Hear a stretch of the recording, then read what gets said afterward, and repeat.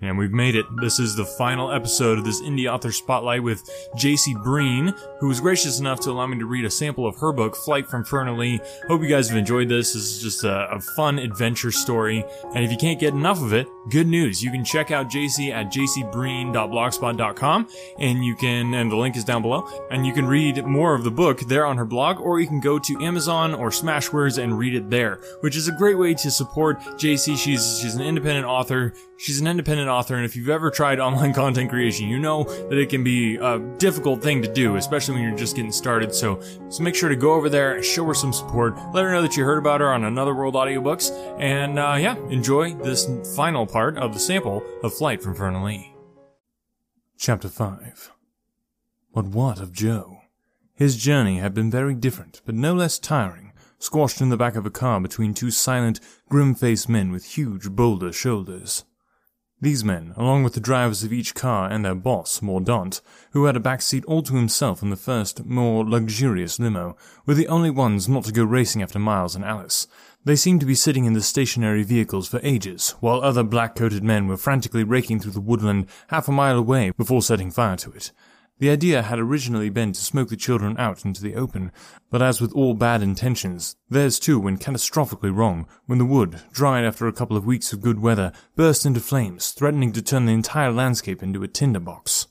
Much to the disappointment of certain pupils, the fire brigade was called before the flames reached the school, by which time the search for Miles and Alice had been abandoned. But not before two of the men had their Macs catch fire, sending them hopping and howling back to the limos. After witnessing this fiasco, Mordaunt emerged from the comfy back seat, his face the color of rotting beetroot and his Gucci-clad feet stamping with frustration. "You idiots!" he railed. "We need those kids alive! Nincompoops! You couldn't organize a brew-up at a vicar's tea party!" "Sorry, Mordaunt," said Skinner, cringing under the boss's furious abuse. "We couldn't find them anywhere." Griswold tried to lighten the mood. "Well, you have to look on the bright side," he quipped. "They probably died quite horribly." "Yeah," said Craven, and chuckled at the thought. In response, Mordaunt merely glared at his idiot henchman. "Get back in the car, you thickos. We better get this kid to Babel before he disappears as well. That's if you can handle him all by yourselves," he added, sarcasm spewing from his mouth. "He's gone to sleep," said Skinner, as he climbed into the seat facing Joe. Far from sleeping, though, Joe had closed his eyes to shut out the horror of it all. "Well, that should make your job a bit easier, shouldn't it?" With that final jibe, Mordaunt got back in his car and slammed the door. The limousine set off, engines purring up the road, past the smoking woodland, and out into open country. Joe gazed out of the window as they climbed steadily upwards onto the moors, which were particularly beautiful at this time of year, with the heather coming into bud and the sun casting a golden glow onto the peaks. But as they continued the journey, the landscape became bleak and blackened by peat, a desolate scene relieved only by coarse scrubby tufts of lifeless reeds and bracken. If this were not enough to make Joe's heart sink, then the sight awaiting him would send it plunging to his trainers. The limo turned onto a steep, narrow track, and the engine ground into second gear as a small copse of tall, dense pine trees came into view, hiding the horror beyond. It was only once they'd driven through the trees that Joe had his first glimpse of the Babel retreat, a large fortress, dark and gloomy, skulking at the bottom of the valley in the middle of dark, swirling water. The nearer it loomed, the more hideous it appeared, its outer walls impossibly high, and laced with broken glass and vicious razor wire. Only the moorland springs gave any hint of life, and these bubbled merrily downwards from the hills before converging into the lake. This treacherous water served two purposes. Firstly, it formed a moat around the building, making it impossible for unwelcome visitors to reach, and secondly, it provided a constant water supply through a series of aqueducts leading into the cellars. On their approach, Joe heard an ominous creak as a large drawbridge was dropped, allowing the limos to cross the moat, and two enormous iron gates opened to reveal a large cobbled courtyard. Here, several women stood, waiting, all dressed in long robes of purple and crimson, while their heads were covered with crisp white veils and weird headdresses, which reminded Joe of the paper aeroplanes he sometimes made in class. The tallest of these women stepped forward to greet Mordaunt as he and the rest of his men left the comfort of their limousines, dragging Joe out with him. Grabbing the boy by the scruff of his neck, Skinner rasped in his ear. "No, mind your manners, you little scumbag. That lady there is Sister Prism, head of this joint, and your boss from now on. Sister's her title, so remember to use it." "Mr. Mordaunt, how nice to see you again. I trust you are well," said the woman. Although her words were welcoming, there was no warmth behind them. "This isn't a social call," he replied gruffly. "I brought you another brat for safekeeping." Unceremoniously, he shoved Joe towards a stern-looking woman who looked the small boy up and down with an icy gaze. He might just as well have been a maggot for all he mattered. "Stand up straight, boy," rapped Mordaunt. "This nice lady is going to look after you now, but she doesn't stand no nonsense, so if I were you, I'd do as I was told." Sister Prism continued to look at the child, her nose twitching like she had a bad smell under it. "What's its name?" she asked without much interest. Of course, to Mordaunt, such details were irrelevant. Nevertheless, he nudged Joe with his elbow. "Tell Sister Prism your name, brat." Slowly, Joe glanced up into the woman's cold, dead eyes. "Well?" said Prism menacingly. Joe was not going to be intimidated. Even if he were afraid of this tall, pointy-nosed lady with her alabaster skin, he'd rather die than show it. Resolutely, he glared back at her, refusing to answer. Sister Prism was not accustomed to people defying her, especially rude young boys. "Tell me your name, boy," she warned. "Otherwise I might think you are insolent, and insolent children have to be dealt with in a very uncomfortable way." "I think he's shy," suggested Skinner. "He's not said a word all the way here." "Or perhaps he's dumb," said Sister Prism. "Which would be a pitiful waste of a tongue. Perhaps we should pluck it out and give it to someone who will make good use of it, like my cat, for instance." She chuckled unpleasantly, and her finely chiseled nose began to wrinkle again. "Wisteria," she called. "take this person to the dormitory." Her eyes fixed on Joe with steely determination. "I'll deal with you later."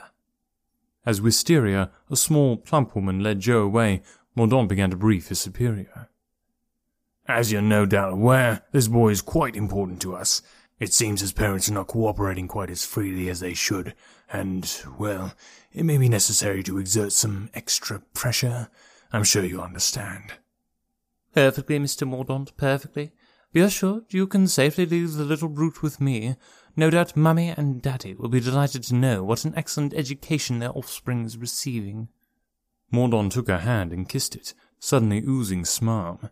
In fact, he was already deeply impressed by this woman whose nastiness matched his own. "I'm sure we can count on you, Sister Prism, or may I be so cool as to call you Prissy?" His gallantry was met by Prism's usual chilliness, but the merest hint of pink on her otherwise colourless features betrayed her pleasure.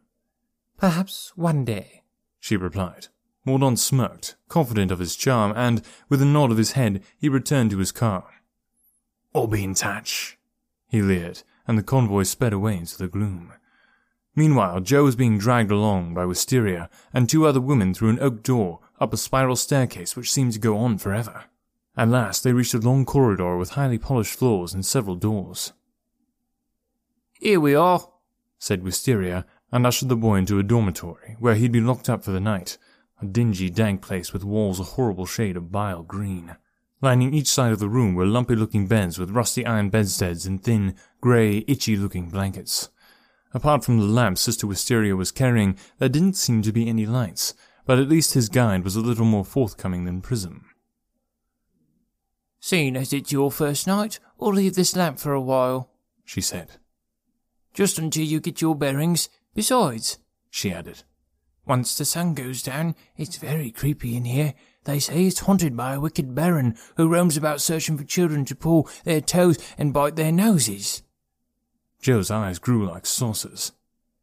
"But I wouldn't worry if I were you," said Wisteria cheerily.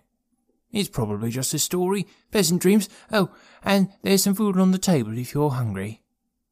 With that, she disappeared, leaving Joe alone with the ghost. He ran to the door, but it was locked. His first instinct was to scream to be let out, yet something told him Sister Prism would be pleased if he did that. Instead, he shook himself and marched determinedly to the table. "Come on, Joe," he said to himself. "Let's see what there is to eat."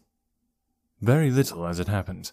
A few slices of dry, mouldy bread, which curled up at the corners, 4 pieces of luncheon meat, going green at the edges, and a bowl of cold tapioca, which reminded Joe of frog spawn.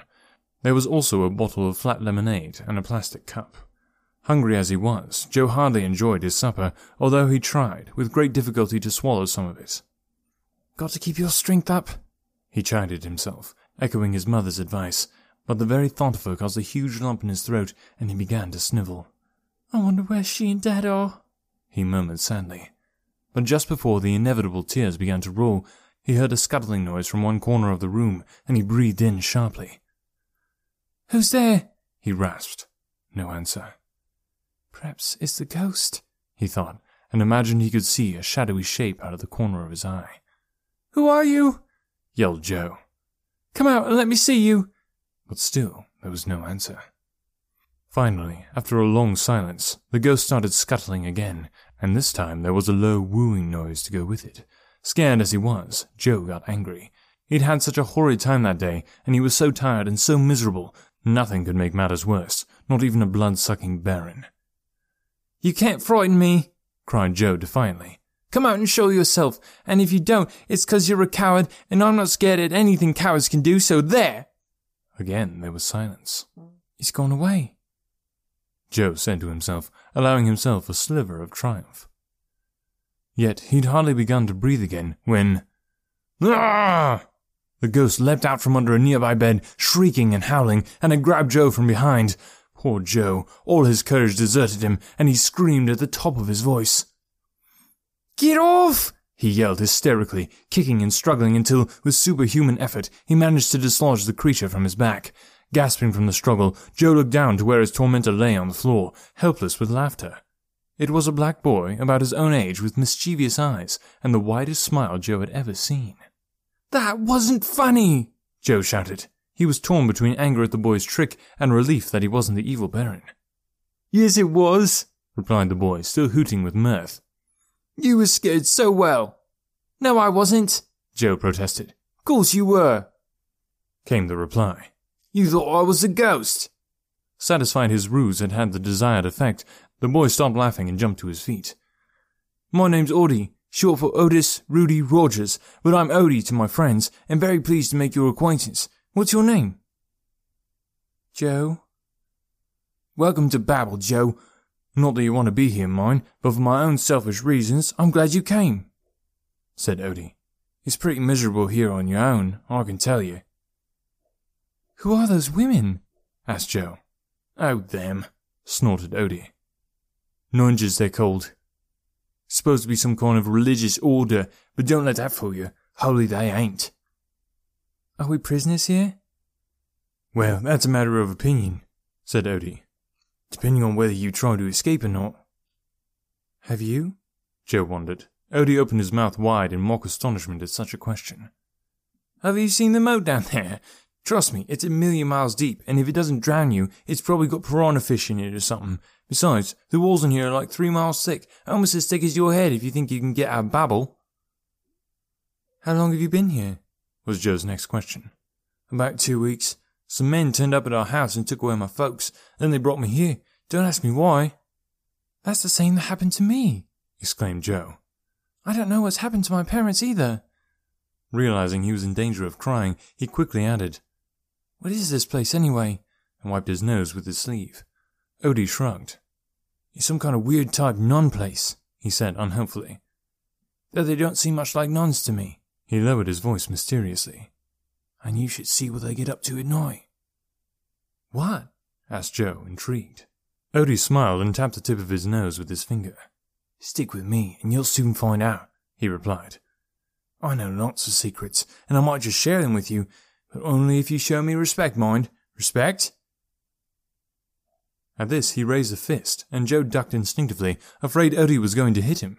Instead, his new friend laughed, grabbed hold of Joe's hand, coaxed it into a fist to match his own, and they pressed knuckles. "My man," said Odie. "My man," replied Joe. "My man," repeated Odie, and there was a few ouches as they kept hitting each other. "Hey, I said respect, man," and they both laughed. Now they'd been properly introduced, the boy sat on one of the beds and tried to make sense of what was happening. "What do you think they want with us?" said Joe. "We're just kids." "Your guess is as good as mine," said Odie. "But it might have something to do with the government and the election and that. Dad was really horrified at some new guys getting loads of votes. He said it must have been rigged, and if he got to be the main man, we'd all be in trouble. I don't understand about politics, said Joe. My parents never talk about things like that. They probably do, Odie replied. Usually when there's something good on telly and they've got people round and they all start yakking so I can't hear it. What did your dad do? Asked Joe. Odie thought for a moment. Something with computers? Came the reply. Software programming or some kind of techno stuff. I don't know. What about yours? He teaches science, Joe said. Maybe he's a spy, said Odie. Maybe our mums and dads have been plotting to assassinate the Prime Minister or something, and that's why they disappeared. Joe didn't think that was likely. No, he said. My dad goes shopping and weeds the garden and cleans the car. Spies don't do things like that. That's all you know, said Odie. Maybe he isn't shopping. Maybe it's a secret assignment, and he's passing on microfilm to other spies at the checkout. There was a pause while Joe considered this. He couldn't imagine the co-op's plump, jolly checkout lady being a spy. Nah, he replied. He only goes when we've run out of milk. Talking of milk, are you hungry? Asked Odie. Well, I had some bread just now. You didn't eat that garbage, did you? Stick with me, and you're in for a feast. Odie ran to the large stone fireplace in the dormitory and beckoned Joe to follow him. Just above the mantelpiece was a stone carving of a gargoyle with huge poppy eyes and a tongue protruding from its mouth, which Odie grabbed and pressed upwards. This acted as a lever, triggering a mechanism and causing the floor of the fireplace to grind open slowly, revealing stone steps spiraling downwards. With a shout of triumph, Odie punched the air and cried, I've not been in here for 2 weeks without finding out a few things. I leant against it by accident and it just swung open. Not even Prism knows it's here. Follow me. And he began to disappear from view. Last one there gets soggy mashed potatoes. The steps seemed to go on forever, and Joe found it impossible to keep up with Odie and upright at the same time. The stone spirals were narrow and uneven, and Joe was terrified in case he slipped. It was indeed a perilous descent, but at last he reached the bottom safely to find Odie waiting by a huge oak door. After making sure the coast was clear, Odie and Joe pushed their way into a large old-fashioned kitchen. It had a stone-flagged floor, a huge sink made out of slate, and a polished lead cooking range, and an enormous wooden table, so old its surface had been worn down by all the years of scrubbing. The larder's over there, whispered Odie. What if someone comes in? Asked Joe nervously. Oh, they won't, replied Odie with a wouldn't you like to know, but I'm not going to tell you tone of voice. They'll be far too busy. He winked at Joe, who was actually dying to find out about this mysterious activity, but equally determined not to ask. In his experience, people never told him anything he really wanted to know, and yet always insisting on telling him the things he found boring. His solution was to simply pretend he wasn't interested in anything ever, and sure enough, someone would spill the beans if only to get a reaction. Besides, at that point he was far more concerned with his rumbling stomach, and Odie, true to his word, had led them to a feast. The larder shelves were simply groaning with grub, chicken pieces and barbecue sauce, sausage rolls, crisps, savory biscuits and cheese, fresh rolls and jam, pies and pastries, and jellies galore. For the next 10 minutes, the boys hardly spoke as they crammed the food into their hungry mouths. Gorging on a chocolate muffin, Joe looked around him and noticed, without much interest, an amazingly large pile of tea. Lemon tea, china tea, herbal tea, fruity tea, ordinary tea. Every type of tea known to man seemed to be stashed in the larder. That's Sister Prism's little weakness, explained Odie, following Joe's gaze. You never see her without a cup and saucer in her hand. She's the original tea bag. And the boys laughed again, their full stomachs giving them a feeling of contentment, until, out of the blue, they heard a blood-curdling sound. A sound so eerie and unearthly that it almost froze their eyeballs. It was a deep, harsh, growling sound that seemed to be coming from under the earth like a grumbling volcano. The boys stood silently, rigid with terror. What was that? Croaked Joe feebly. I don't know, replied Odie. All I know is I don't think I want to know, but it sure sounds nasty. They listened carefully for a moment, then decided it was probably a creaky door before returning to the more serious business of the jellies. Finally, when they'd eaten their fill and their faces were smeared with all the colors of the rainbow, Odie nudged Joe and led him towards the hall outside. You're going to see something really cool now, he promised. Follow me. Come on, Wisteria, a lady called. It's time for our devotions. The two children peered around the corner until sure the coast was clear. Where to now? Joe asked. Odie smiled mischievously. Devotions, he replied. Just follow me. He led the way to a small back staircase and, before ascending, turned towards Joe with a finger on his lips. Not a sound, he whispered, or we're dead meat. As they climbed, they heard singing, not pleasant, tuneful singing, but a sort of whiny, eerie chant, which made Joe's skin crawl. He wished they could return to the dormitory. Are you sure this is a good idea? Said Joe weakly. It'll be wicked, you'll see, replied Odie cheerfully. By now they'd reached the enormous oak door. Odie pushed it open and began to creep through, beckoning for Joe to follow him into a large room with a floor so highly polished they could almost see their faces in it. The room was as big as a school gymnasium with huge, stained glass windows reflecting light from sparkling chandeliers. But even these paled next to the breathtaking object standing majestically at the far end of the hall. With their eyes adjusted to the brightness, the boys saw an ornate golden pool with a head of a strange beast perched on top. It must have been at least 12 feet high, reaching almost to the rafters, dominating everything else in the room. Joe rubbed his eyes and stared at the symbol, trying to make out what it was. To his tired eyes, it looked like a dragon with enormous teeth and ruby-colored eyes and horns encrusted with exquisite gems of every hue, including diamonds so pure that every facet sparkled with pride. The effect was awesome. So awesome, in fact, Joe and Odie were almost oblivious to the strange chanting until the main doors of the hall began to open. Quick, cried Odie. Behind the curtain. It wasn't really a curtain, but a richly embroidered tapestry which covered the walls. Not that the boys cared what it was, as they skated across the mirror of a floor and dived for cover. The tapestry smelled musty, and its fibers almost made them sneeze, but at least it gave them somewhere to hide. Being so old, it had holes through which its visitors could view proceedings. They'd hidden in the nick of time. Just as Joe's trainers disappeared from view, about 70 women entered in their purple robes, carrying long staffs before them. One by one, they approached the golden pole with the 3-horned dragon, raised their hands above their heads, and with clenched fists, clicked both wrists together by way of a salute. The last to do so was Sister Prism, who then clapped her hands as a signal for the chanting to stop, opened her arms wide, and began to address the image. O mighty Babel, we come to offer our praise. Grant us power for the task set before us. Power be upon us, murmured the rest of the women. Sister Prism turned to the congregation and announced, Let our devotions begin. Suddenly, the whole atmosphere changed from one of hushed reverence to frenetic energy. Most of the nungas formed a circle, which 2 of them entered. This couple bowed to each other, held up their staves in a ritualistic salute, and then, accompanied by ear-splitting shrieks, threw themselves into a frenzied bout of gravity-defying leaps, kicks, and parries, using their staffs, their agility, and even their feet to gain an advantage over their partner. It was a mesmerizing display, both women swirling and somersaulting with grace. Even their frumpy frocks seemed elegant, transformed to the exotic robes of samurai warriors. Wow, exclaimed Joe. They're like ninjas, whispered Joe. That's right, Odie replied. Ninja nuns, nunjas. Just look at them go. And he chuckled to himself, enjoying the display. Joe, however, felt more fear than at any time since his capture. It wasn't so much the kung fu that disturbed him, although shrieking women hurling themselves around was scary enough. No, it was the image of the dragon. After some minutes had passed, Sister Prism herself took the floor, and her fellow nungas stopped their own activities to watch in awed silence.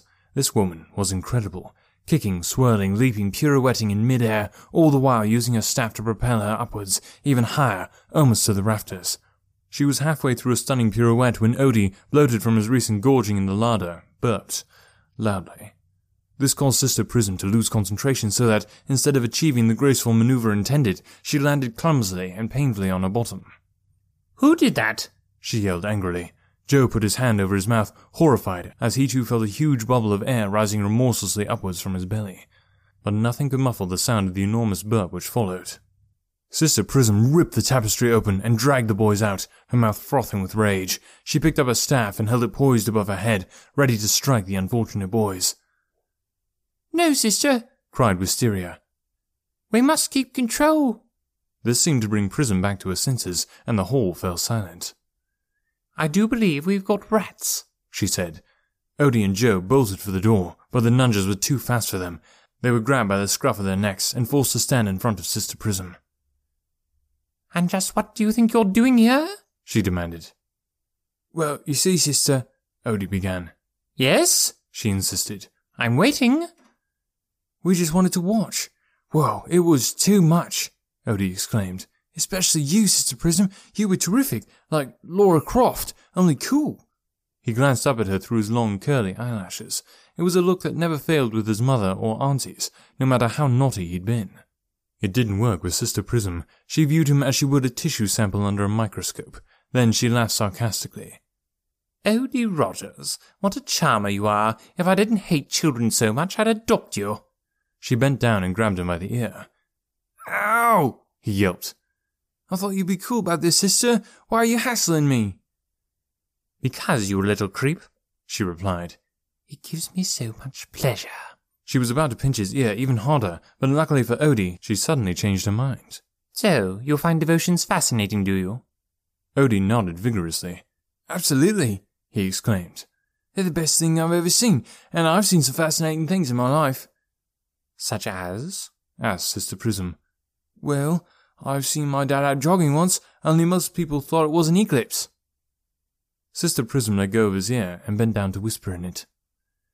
And how would you like to join in? Odie gaped at her. What, me?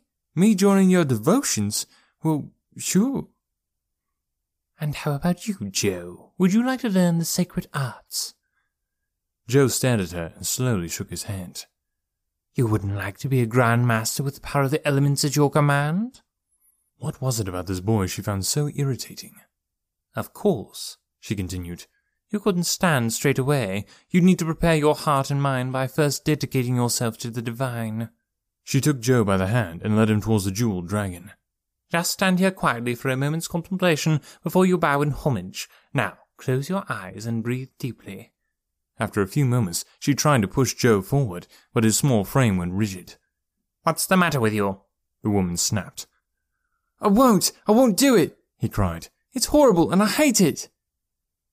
Oh, so it can speak, Sister Prism exclaimed. Come on, boy, all you have to do is bow. Sister Wisteria tried to encourage him. There's nothing to be afraid of, Joe, she cooed. It's only an image. Then why bow down to it? Joe reasoned. Because, snarled Sister Prism. Because I say so.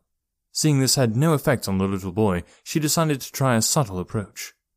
Joe, sweetheart, it's been a long day for you. I understand that, and I'm sure you and your little friend want nothing more than to be safely tucked up in a nice warm bed with a lovely mug of cocoa. Tomorrow, if you're very, very good, I'll let you join us for breakfast, and then you can watch a nice video. You'd like that, wouldn't you? And all you have to do is this one little itsy-bitsy thing, one tiny little act of devotion.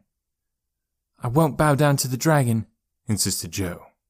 Then I'll lock you in a cell with no food, no blankets, no windows until you scream and beg to come out. Only I won't let you. So what is it going to be, Joe? Well? There was no answer. Boy, don't you realize I could break you in two with one chop of my hand? I will not be defied. I don't care, cried Joe. You can do what you like, 'cause you're big and I'm small, but you can't make me do anything, and no matter what you do or how horrid you are, I won't bow down to the dragon. I won't, not ever. He folded his arms and set his jaw, and Sister Prism knew there'd be no forcing him. Very well, she said, and paused to think for a moment. Seeing as it's your first day, I'm going to be lenient with you. Tomorrow, however, you will come here again. When the clock strikes noon, you and Odie will bow to the divinity, and if you don't, you'll be thrown into the pit. The other nunges gasped. Oh no, not the pit! To a woman, they shuddered at the very thought. Sister Prism raised a hand to silence them. Sisters, we have no choice.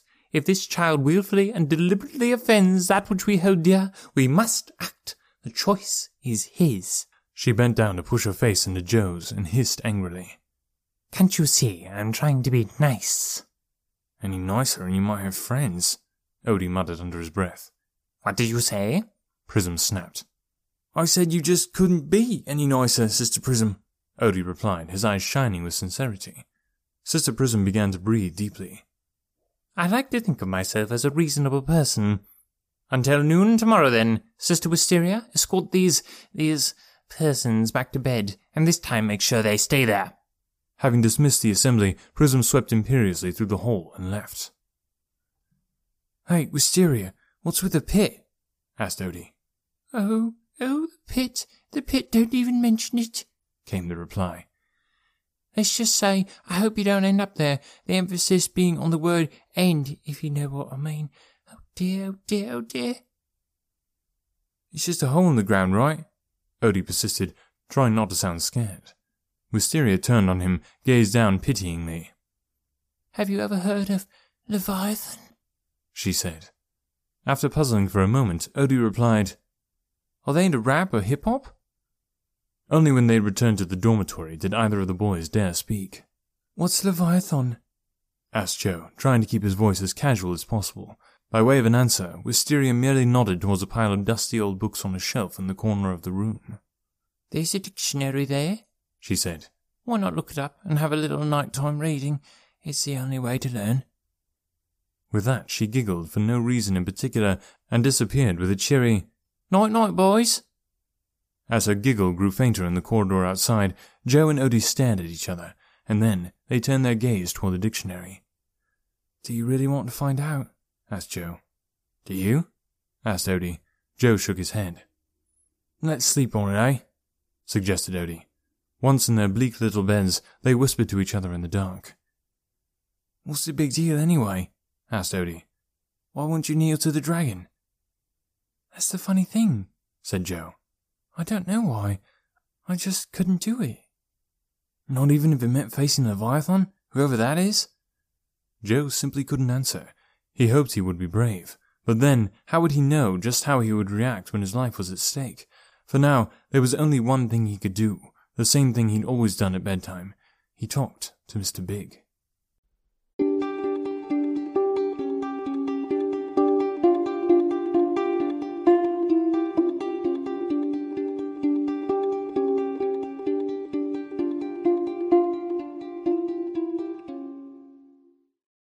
When you need mealtime inspiration, it's worth shopping Kroger, where you'll find over 30,000 mouth-watering choices that excite your inner foodie. And no matter what tasty choice you make, you'll enjoy our everyday low prices, plus extra ways to save, like digital coupons worth over $600 each week. You can also save up to $1 off per gallon at the pump with fuel points. More savings and more inspiring flavors make shopping Kroger worth it every time. Kroger, fresh for everyone. Fuel restrictions apply.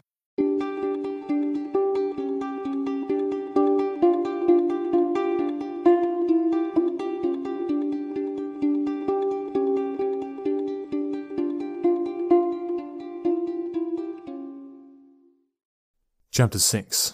As dawn broke, a glimmer of sunlight bathed the moors in its soft, pale glow, and the earth began to shiver. It was an illusion caused by several clumps of gorse and hawthorn creeping steadily down from the hills. Only the sharpest eye could have detected human figures underneath these bushes, dressed in greens and browns, and wriggling soundlessly towards the Babel retreat, where Odie and Joe slept fitfully. At last, the party, some 30 men and women, along with Miles and Alice, reached a hollow where they could hide as they planned their mission. The big challenge was to find a way in. "Can't we swim the moat?" someone asked. "Doubtful," said Larch. "It's not so much a moat as a river, and the current's too strong." Beach nodded. "Aye, even the strongest swimmer will be swept away." "Maybe we could build a boat or something," suggested Alice. "No, same problem," said Larch. "It'd be smashed to pieces." "But even if we could get across, the walls must be several feet thick," Beach added miserably. The needle-sharp spines from the gorse were pricking him, and he was suffering from lack of sleep. "That's no problem. We'll climb over the top," said Laurel. "After all, we have our ropes." Beach sighed. "Look, if you fancy getting cut to ribbons by the razor wire, then you go ahead," he remarked. "But don't expect me to follow you. I'm being skinned alive already by this gorse." "It's impossible," Larch groaned. "We've walked all night for nothing." "Well, I'm stumped," said Roots. Faced with defeat, some of the tree folk started moaning. Some about their blisters, some about their aching backs, and some about the lukewarm tea Laurel provided. This was too much for Gordon. "Oh, for pity's sake," he cried. "What a load of wimps, you're pathetic. That poor wee laddie inside needs our help, and look at us. Come on, guys, where is your spirit? Or have you lost your guts along with your brains?" Stung, Beach snapped back at him. "No one's backing out of this," he said. "But for the life of me, I can't see how we get into the wretched place." "Well, moaning won't help, will it, you daft girl's blouse?" In response, Beach thrust his mud-caked face into the Scotsman's. Gordon glared back at him, and the pair stood forehead to forehead, daring the other to blink. With all the foliage on their backs, they looked like two particularly angry hedgehogs. "Call me a girl's blouse," growled Beach. "That's good coming from you, a man in a frock." "Yeah, you daft wee plonker," Gordon replied. "I'll have you know this kilt was worn by my ancestors at Bannockburn in 1314. "Then it's high time you washed it then, isn't it?" Now dangerously close to a Glasgow kiss. Fortunately for him, Laurel intervened. "This isn't getting us anywhere," she exclaimed. "Stop arguing, we need to think." Still muttering under his breath, Beach stood back from the fierce glare of his colleague. "Now," said Laurel, "has anyone any idea how we're going to get into Babel?" There was silence as the company tried to come up with a solution. Every so often, someone would say, "I know," and then lapse into disappointment again on realizing their plan was unworkable. Eventually, it was Alice who spoke. "I remember." "Yes?" The tree people turned and looked at her hopefully. "Well," she said, "it's just something I learned in history once. It's probably not anything really." "Anything's better than nothing," said Larch. "Go on, lass, spill." "Well," Alice began, hesitantly, conscious of 30 pairs of eyes boring into her. "Well, there was another Babel, an ancient city somewhere in the east. I can't quite remember where exactly." "Go on, Alice," urged Laurel. Alice cleared her throat and continued. "Well, it had a huge river round it, like this place, and the walls were thick as thick as—" "As Beach's head," growled Gordon, to be greeted with shushing noises all round and a raised fist by Beach. "Well, very, very thick," said Alice. "Anyway, this king came along with his army and decided to attack the city, and he set siege to it, and then he stopped up the river. The river dried up, you see." This was met by another silence, which made Alice feel uncomfortable, especially as Miles was smirking at her in that irritating way he had. "Well, that's what happened." Larch's gaze changed from one of puzzlement to one of admiration. "That's brilliant," she cried. "By heck, Alice, I think you've cracked it. Right, come on everybody, there's no time to lose." "What do you want us to do?" asked Beach. "Find as many stones and rocks as possible," said Larch. "And then we're going to track all the streams to their sources, and then we're going to divert them away from the river." The rest of her companions shook their heads with confusion. "We're going to stop the streams," said Larch. "Damn them all, 'cause there'll be no stopping us." Now I know what you may be saying. You can't leave it on a cliffhanger like that. Well, good news. I didn't leave it on a cliffhanger like that. Well, I kind of did. But JC didn't leave it on a cliffhanger like that because you can go to jcbreen.blogspot.com and check out more of her book, or you can go on to Amazon and Smashwords. The links are down below to actually purchase this book and support JC and what she's doing.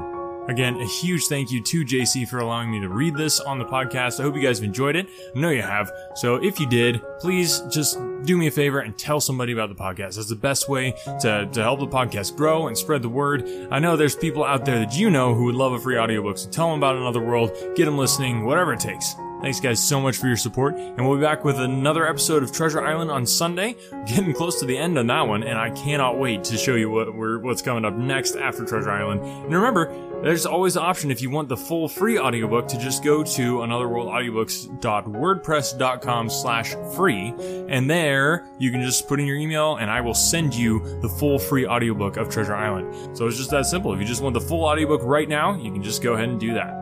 Thanks guys so much for listening. Talk to you next time.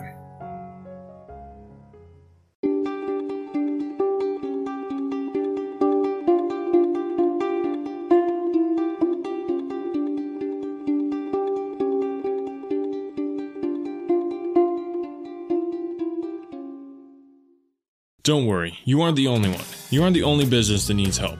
You aren't the only person that has a hard time finding the right help at the right price. This is where Business Bloodline becomes your bloodline to temporary and permanent staffing. Business Bloodline specializes in hiring internet workers to creatively solve problems for your business. Business Bloodline does all the vetting and only delivers candidates that make sense for your needs and at a cost that you can afford. But 60 seconds isn't enough for me to tell you why hiring through Business Bloodline is safer, cheaper, and less time-consuming. We would rather show you. To get more information or a business consultation, visit businessbloodline.com. If the job can be done on a computer, Business Bloodline can find a match. Visit businessbloodline.com and tell them that you heard about it on Another World Audiobooks to get 10% off your first hire. Remember to mention that you heard about it on Another World Audiobooks to get that 10% off. businessbloodline.com.